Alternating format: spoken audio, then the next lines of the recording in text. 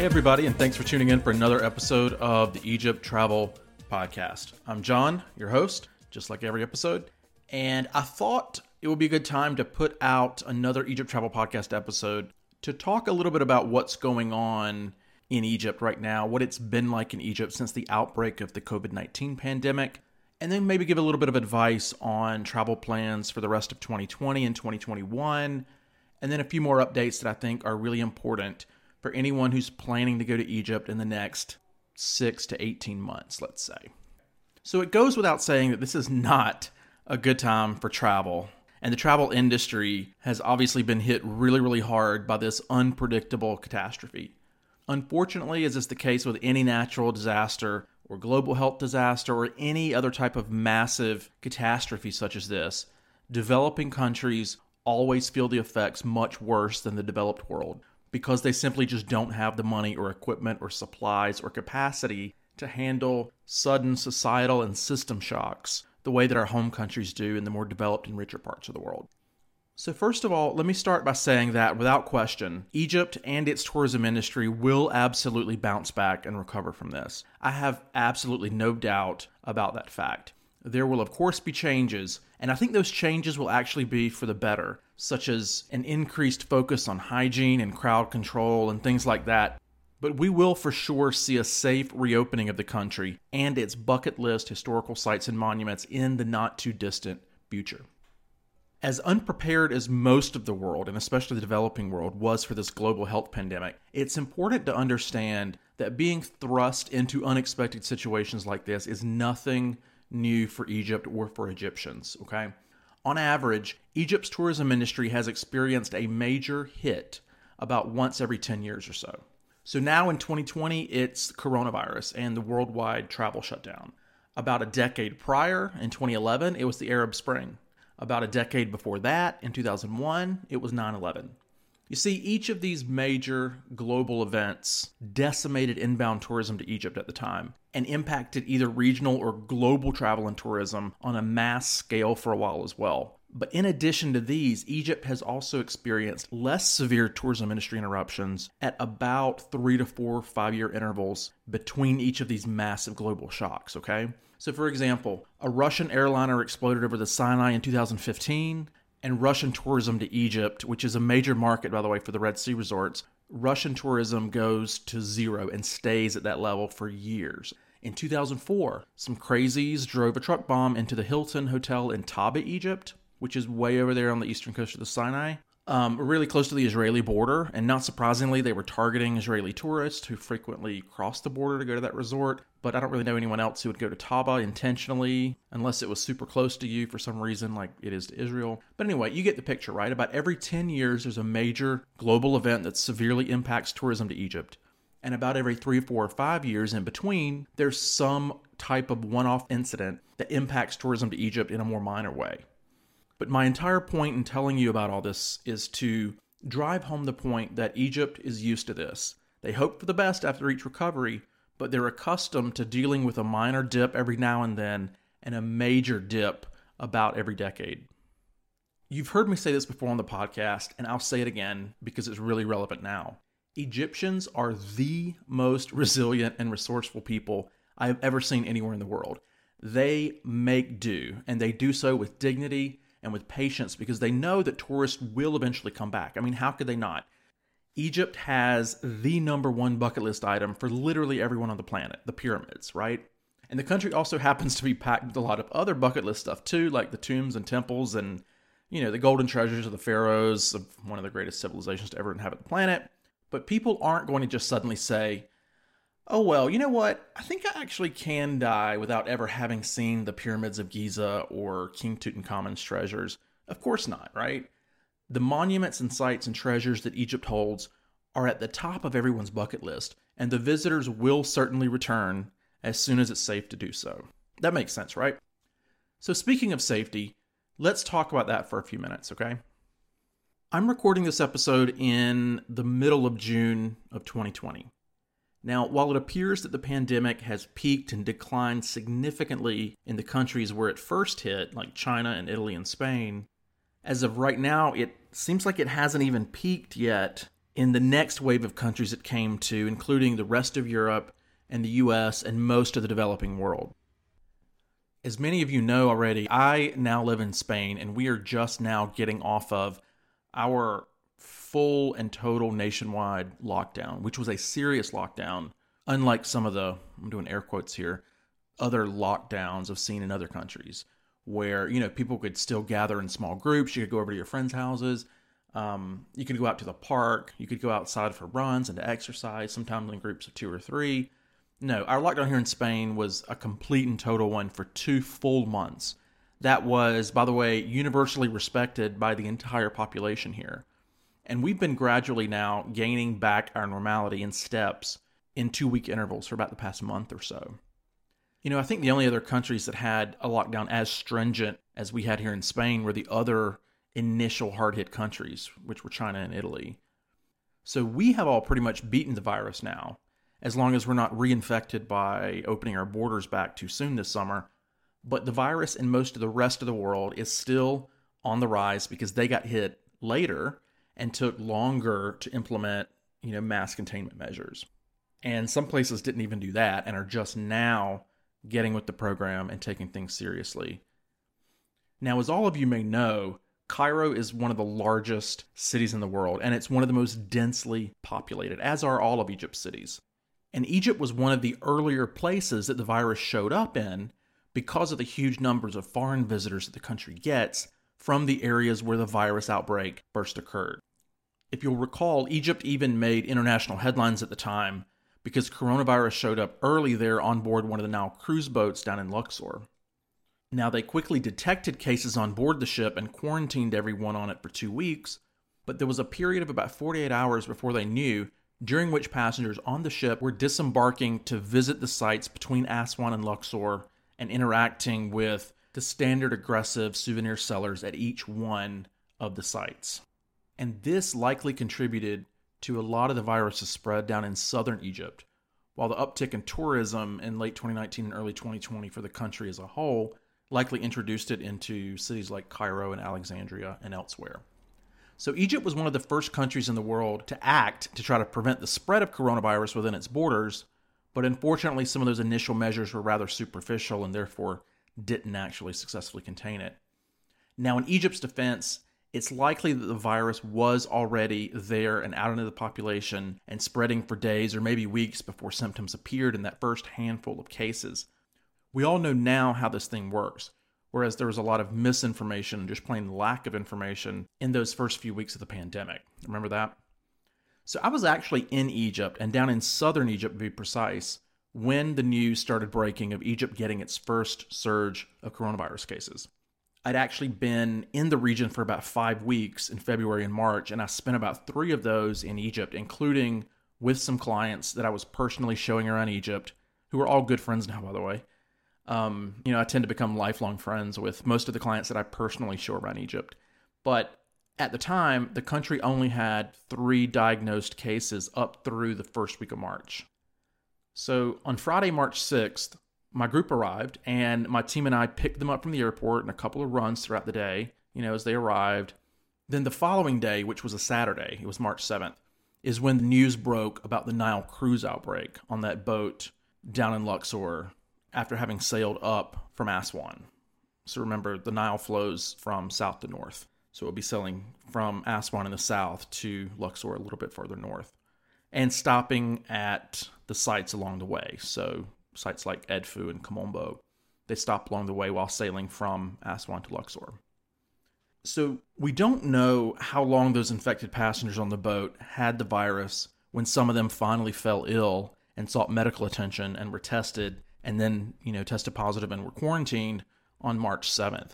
But the standard itinerary, by the way, for those Nile cruise boats, which I'm not a fan of at all, which you all surely know if you've listened to a couple of podcasts, because it usually comes up every now and then.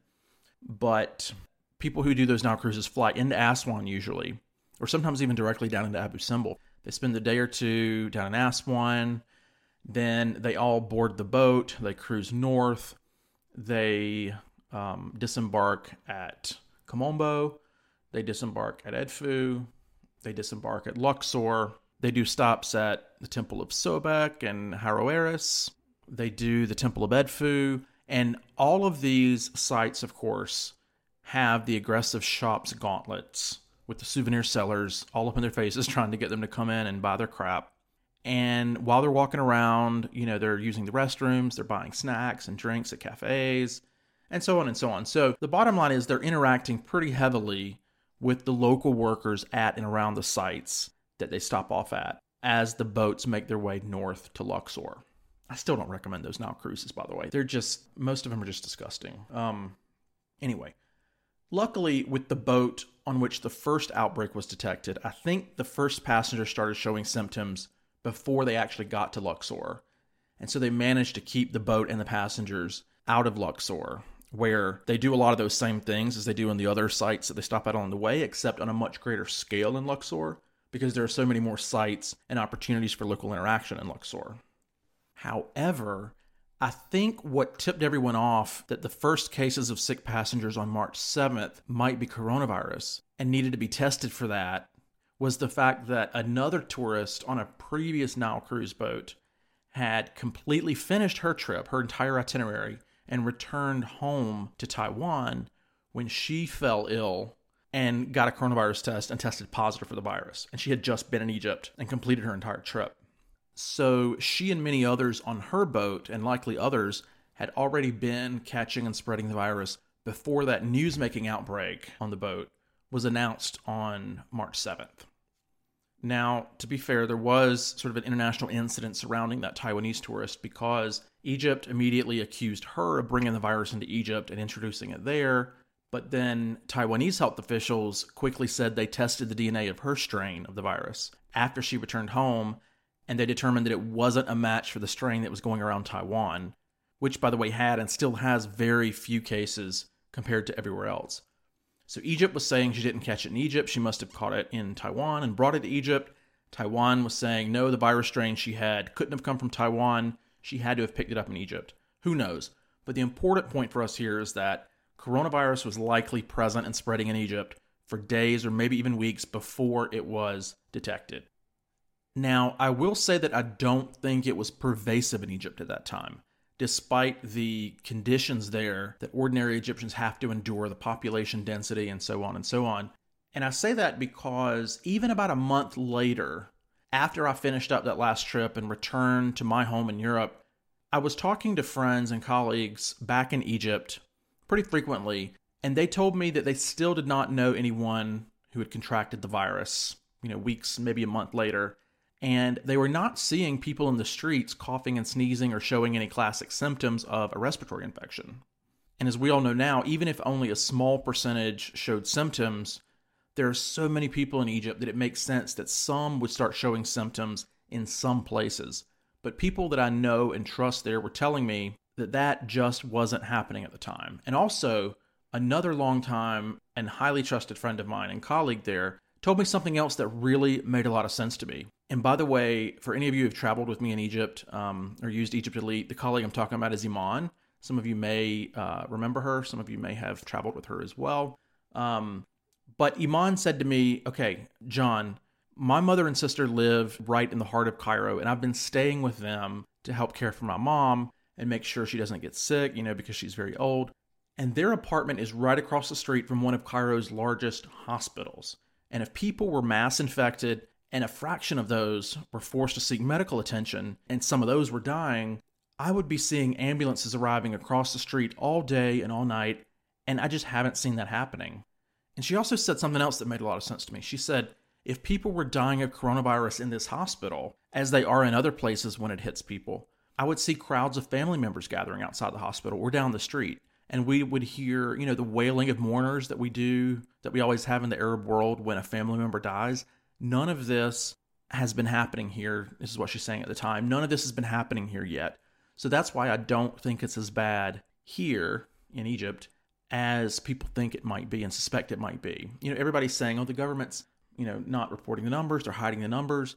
Well, this is coming from someone who is, number one, trusted by me. I've worked with her for over a decade. And she's just telling me what she's observing, living next to a hospital.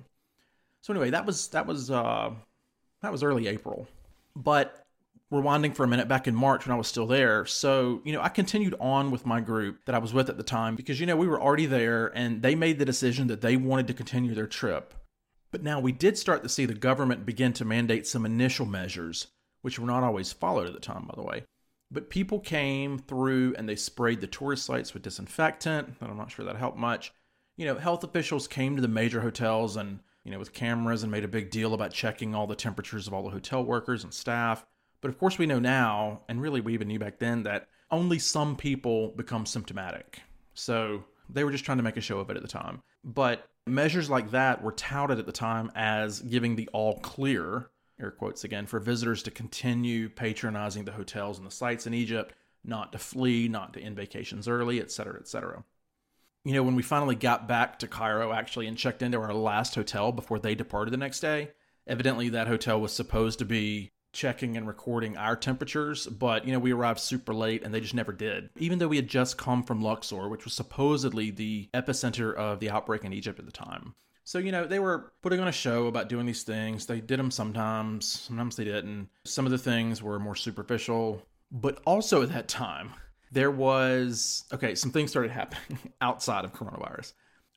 There was an epic sandstorm that had blown in from the Sahara Desert while we were down in Luxor, and everything was just hazy and gritty from that.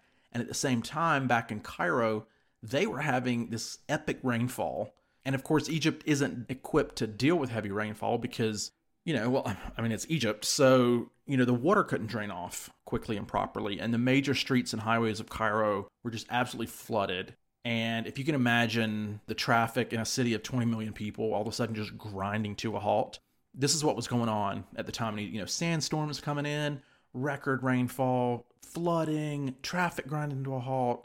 So much crazy stuff was happening that my group, by then who had come very close with, we dubbed their trip the End of Days Tour because all this stuff was going on.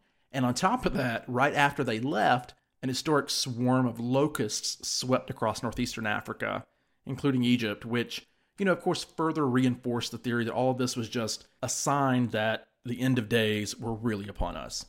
So thankfully, they got in their bucket list trip to the pyramids and the tombs and the temples just before the world ended, if that was what was going to happen. But, it didn't. That group left. They returned to the U.S. on March 14th, I believed. And I left right after, the day after them. I left on the 15th of March to return to my home in Spain, where the world's second strictest lockdown after China had just begun the day before. So I had absolutely no problems getting home, luckily, but surprisingly, not a single person at an airport anywhere asked me where I was coming from, where I had been. Nobody tried to check temperature, anything like that. On my whole trip from Egypt to Athens to Barcelona, back into Spain, which really surprised me at the time. I had been in Bahrain a few weeks earlier, and even back then, so this would have been maybe end of January, beginning of March, even back then in Bahrain, they were already using body heat scanners for arriving passengers at the airport there. But I don't think they started doing any kind of screening or checking of passengers going into the EU or the US until at least a few days after I got back to Spain. But anyway, so I arrived back home in Spain and I settled in for the next, 2 months of total and complete lockdown, during which we could really only go outside for absolute essentials like a grocery store trip or to buy medicine that you had to have to live. And even those trips had to be documented. We had to have some sort of proof, a receipt, something to prove that we were going out for one of the 2 approved outing reasons, or we risked a €500 fine for violating the national quarantine. And they did hand those out on occasion to some people who were caught violating the quarantine. So people pretty much obeyed.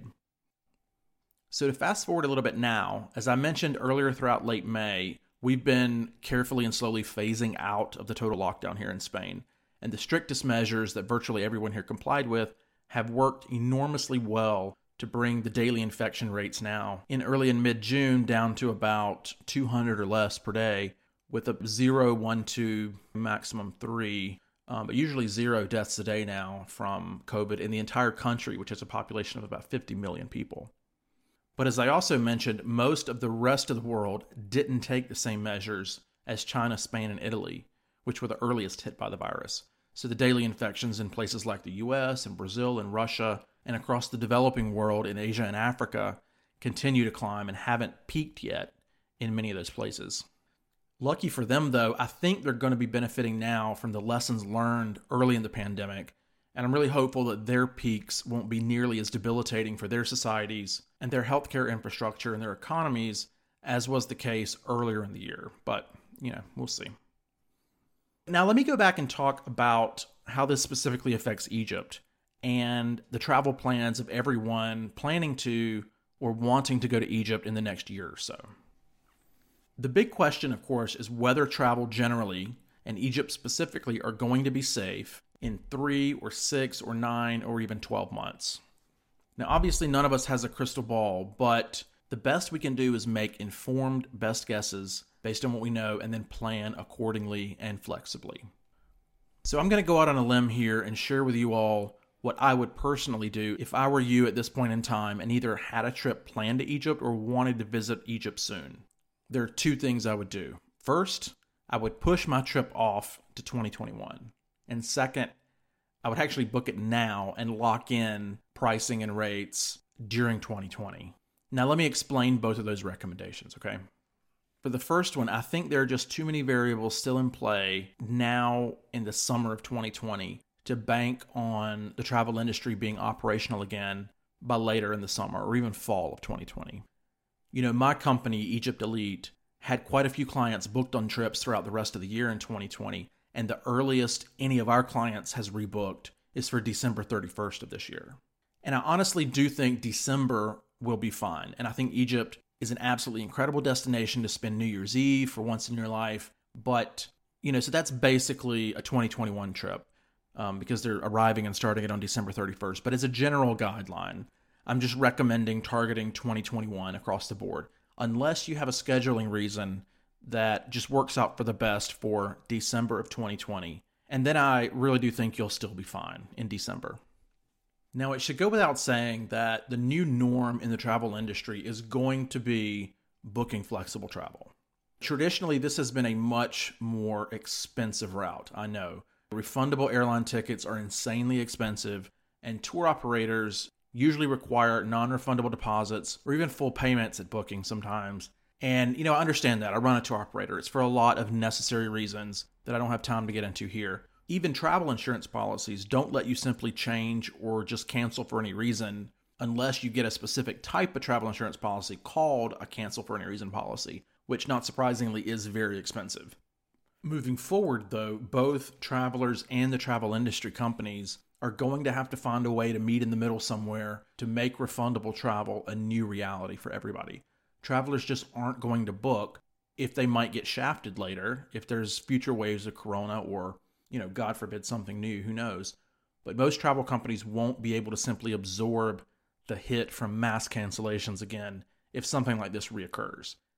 Now, I think traveling to the other side of the planet might still be a risky bet in the summer and fall of this year. But, come late November, December, I think things are going to get sorted out. Hopefully the virus will have been brought under control by then, even in the developing world. And if we're lucky, it will have died out. But, national healthcare systems in every country will have also learned how to cope and will be better resourced to deal with respiratory illnesses by then. Unlike 3 months ago, even the richest countries didn't even have enough ventilators and PPE.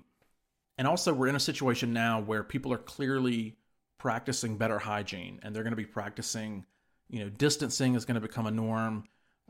Community care from now on, I think it's going to be much higher. So this thing or anything new that pops up won't spread as easily as it did in the good old carefree days, just a few months ago. Things are going to be certainly different moving forward is my main point. So all of that is to say that I think things will be both back to and advanced to a state where we can safely and comfortably travel again to our heart's content by about the end of this year. But as a general rule, I would just say 2021 to make it nice and round. Now let me talk for a minute about my second recommendation that I mentioned earlier. Why you should go ahead and book your trip this year and not wait until 2021 to book something and lock it in. As I just mentioned, the travel industry is about to become a little bit more flexible, or a lot of bit more flexible when it comes to changes and cancellations, at least for a while. Now, this may not last, but for at least the next year or two, the industry is going to build in some flexibility into travel. How exactly that looks, I'm not 100% certain, but Companies may build in flexibility by offering more travel insurance and putting it on customers to pay extra for the added flexibility. Or, more likely they're going to loosen some of their own traditionally infamous restrictive policies on changes and cancellations.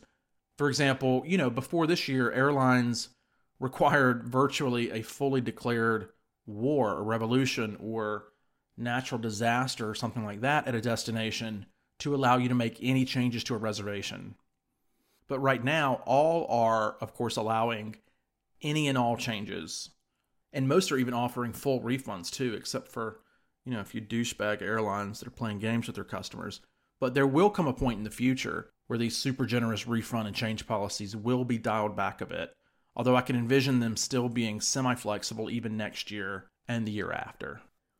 But this, I can guarantee you 2,000%.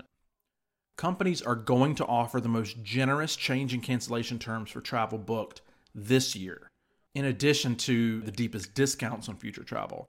I think you'll see a phase out of these great discounts and flexible terms over the course of the next few quarters, with late summer bringing us an uncoordinated campaign from travel industry players to encourage people to get back on the go and book travel again in 2021 to support the travel industry's recovery and the recovery of some of these destinations. Then, as people start traveling again in Q3 and Q4 of 2020, and especially in 2021, those discounts and offers and those super flexible terms are going to start to disappear. And prices will either A, go back to normal, or B, they're going to get even a little bit more expensive than they were before, because the cost of providing travel services is just going to be a lot greater in the post-COVID era. Trust me on this point. That's something that not a lot of people are thinking about yet. But airlines are going to have to spend more money to comply with heightened requirements, and they'll be forced to carry less capacity, which will mean an increased cost of service delivery. Same thing for restaurants, hotels, entertainment venues, etc., etc. So a year from now, travel might be more expensive as everyone feels comfortable doing it again and wants to go again, but the cost of it is going to be a bit higher and will have to be passed on to the customer. But if you're a smart cookie, you'll plan and book your 2021 and even 2022 travel now in this year, in 2020, so that you can take advantage of these get back to traveling initiatives and discounts and offers and stuff like that. Trust me on this point too. Companies in the travel industry are going to love you for supporting them and booking future travel in this down year, and they're going to reward you for it too, I promise you. And after the industry gets back on its feet again, not only are the deals and promotions going to go away, but like I said, the new cost of travel is going to go up noticeably. I can tell you with my own tour company, Egypt Elite, and really with all companies in Egypt, everybody was already planning to raise prices on packages and services in the fall of 2020 moving forward, because that's when the new Grand Egyptian Museum was supposed to finally open, because the entire supplier sector in Egypt was going to be raising prices a bit on us in response to increased demand surrounding that. And also there's the issue of the hotel capacity in Egypt, which is a little bit behind. So hotel prices were already going to be going up as well in the fall of 2020. And the shortage of quality guides and drivers and things like that was also going to follow, because they were all going to be in short supply. So everybody was planning to raise prices anyway in the fall of 2020 in Egypt. So even though the opening of the gym has been delayed, it's probably going to be delayed again. You're still going to see those price hikes happen when it does finally open, which will now likely be in, I'd say around the turn of the year. I'll do another episode on that later, updating on that. But one thing that we did for all of our clients who rescheduled their trips with us instead of canceling and rebooking later is that we guaranteed them locked in spring 2020 pricing for whenever they wanted to reschedule in the future. So even if guides and vehicles and drivers and hotels and everything are double the price in 2021, and I mean, they won't be, at peak times they might be, but we're keeping our rates the same, and they've already paid, they've already locked in their booking with us, and we'll be delivering the exact same product, actually a little bit better because there'll be more on offer there. Even though it'll be more expensive to others, to the clients who stayed with us and rebooked instead of canceling as our thank you to them, they'll be getting a much more premium product without paying one dime more as a gift from us for sticking with us and committing to still come to Egypt, either at the very end of 2020 or in 2021. And we haven't announced this yet because we've been laying pretty low and letting things kind of run their course for the past couple of months. But I'll share a little secret with y'all since I'm talking about it. But we're going to be putting out some pretty freaking amazing deals on 2021 travel to Egypt that is booked over the summer of 2020 very soon. As in like thousands of dollars off per person for some pretty sweet luxury trips. And we're able to do that because we're locking in some really amazing supplier lease and contract pricing right now during the downturn. So we'll be able to deliver trip packages for the next year or so at an amazing discount, which we're only going to be offering this summer until we book up. And then, prices will be what they may after that. So stay tuned for that if you're interested in going to Egypt next year. And make sure you're on our email list at egypttravelblog.com if you want to be the first to hear about those when they do come out in the next couple of weeks. One of the features that actually will be a part of that is we're offering 100% changeability and 100% cancellation on any trips booked in the summer of 2020 for travel throughout 2021. And we'll probably offer it for 2022 as well. But like I said, only for travel that's for 2022 that's booked in the summer of 2020. And that includes even last-minute changes or cancellations, which has been 1,000% unheard of in the travel industry before. Even those cancel for any reason in travel insurance policies I talked about earlier that were super expensive to buy, even those required that any reason cancellation to be made at least 72 hours prior to departure. And we may offer an add-on policy like that for trips booked in the future, obviously for pay, but it certainly won't be free. And it won't be as ultra flexible as what we're going to be offering this summer to jumpstart trip planning again for 2021. So anyway, that's just a sneak preview there of what's to come from us. Since I got to talking about it and started thinking about it, I figured I would mention it while I'm talking about it. But to get back to what's going on in Egypt on the ground right now, I have to say, I mentioned it earlier, I was not too impressed with the initial response there. I mean, yes, I think they were caught off guard. They were under-resourced by default, but I don't think the measures that were implemented quickly enough in response to the first few major outbreaks that took place. They had too much everything's fine PR and were a lot less serious about cracking down at first for fear of scaring the tourists that were already there. But I do think that once Egypt realized that tourism for at least the first half of the year, and most likely all of 2020, was just going to be gone no matter how much bad PR they tried to do, they morphed into survival and resistance mode, and they hunkered down for the long haul to take care of themselves and take care of each other instead of worrying about the country's image. Egypt is one of those societies where families live together for generations, and they do this specifically for the purpose of taking care of each other through thick and thin, and especially in times like this. Egypt doesn't have any sort of social security system or safety net. It's really every person for himself or herself there. And the family truly is the backbone of Egyptian society and their survival, especially in times like these. But Egypt also has a really strong sense of community. People there take care of others they know as well. I've seen this characteristic manifest itself time and time again there among friends and colleagues where, someone they know will be in need and they will be barely getting by themselves, but they'll share whatever they have or they'll go out of their way to go across town or sometimes across the country to help someone else out. And when I say go across Cairo, keep in mind it can take 2 hours just to get across part of the city. But Egyptians are incredibly giving and incredibly hardworking and empathetic, which is why you just fall in love with them when you spend time there and get to know Egyptians on a personal level.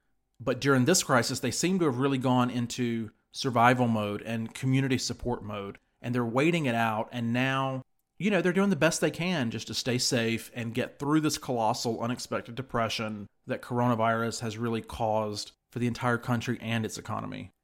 But you all know what I'm about to say if you've listened to this podcast for more than one episode, because I say it all the time and it's 100% true. Egypt has been one of the top, if not the top, bucket list destinations for literally everyone in the world for thousands of years. And they have been dealing with invasions and plagues and wars and revolutions and everything in between throughout this entire time. Egypt knows how to endure and persevere better than virtually any civilization or people on the planet and throughout history. And no stupid coronavirus is going to change that now, I promise you. So Egypt is still going to be there when you're ready to travel again. And by then, I guarantee it will be even better because the gym will likely be open then, the Grand Egyptian Museum. And that's truly going to be the most spectacular museum in the entire world. And I really can't wait to show all of you around Egypt when the time comes, or at least hopefully meet many of you when you visit Egypt. During the 5 weeks I was there back in Q1 of this year, I had a few groups that I was personally taking around Egypt, and then many other clients who just happened to be there at the same time as me. And I really enjoyed, taking time out and going out of my way to make sure I got to go meet them. Some of them I went and, picked them up from the airport myself personally and spent a little time with them, or went to meet them at their hotel, or went for coffee or dinner, or even just to drop by to say hello. I always try to do that when I'm in country and I have clients that I've booked trips to Egypt for and they're there. I always try to do that when I'm there at the same time, even if it's not a group that I'm personally leading around. All right, so we'll leave it there for now. And, if this thing persists a whole lot longer, coronavirus, I'll be sure to keep doing periodic updates based on what I'm hearing from trusted friends and colleagues on the ground there.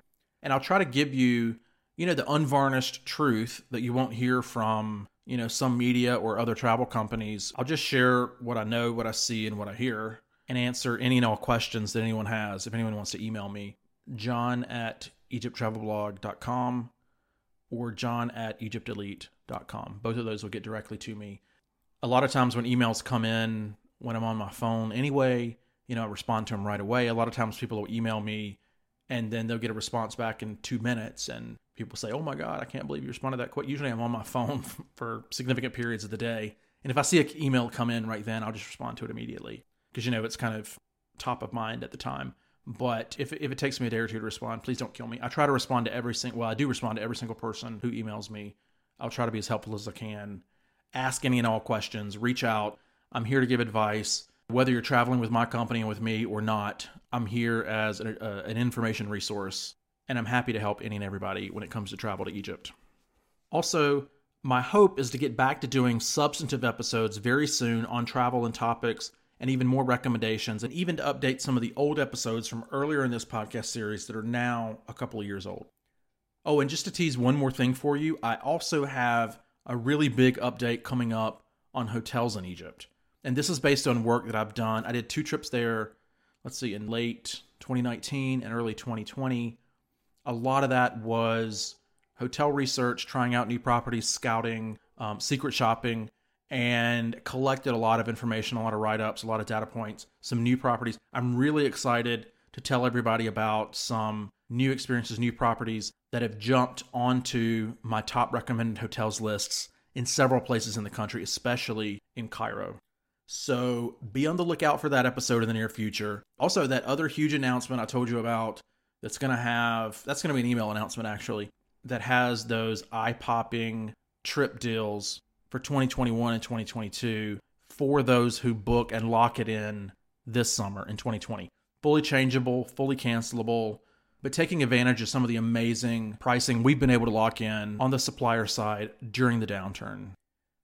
Okay, everyone, thanks for bearing with me on this really meaty updates episode of the Egypt Travel Podcast. Stay safe out there, and we will see you in the next episode soon and on the ground in Egypt again before you know it. Ma salama.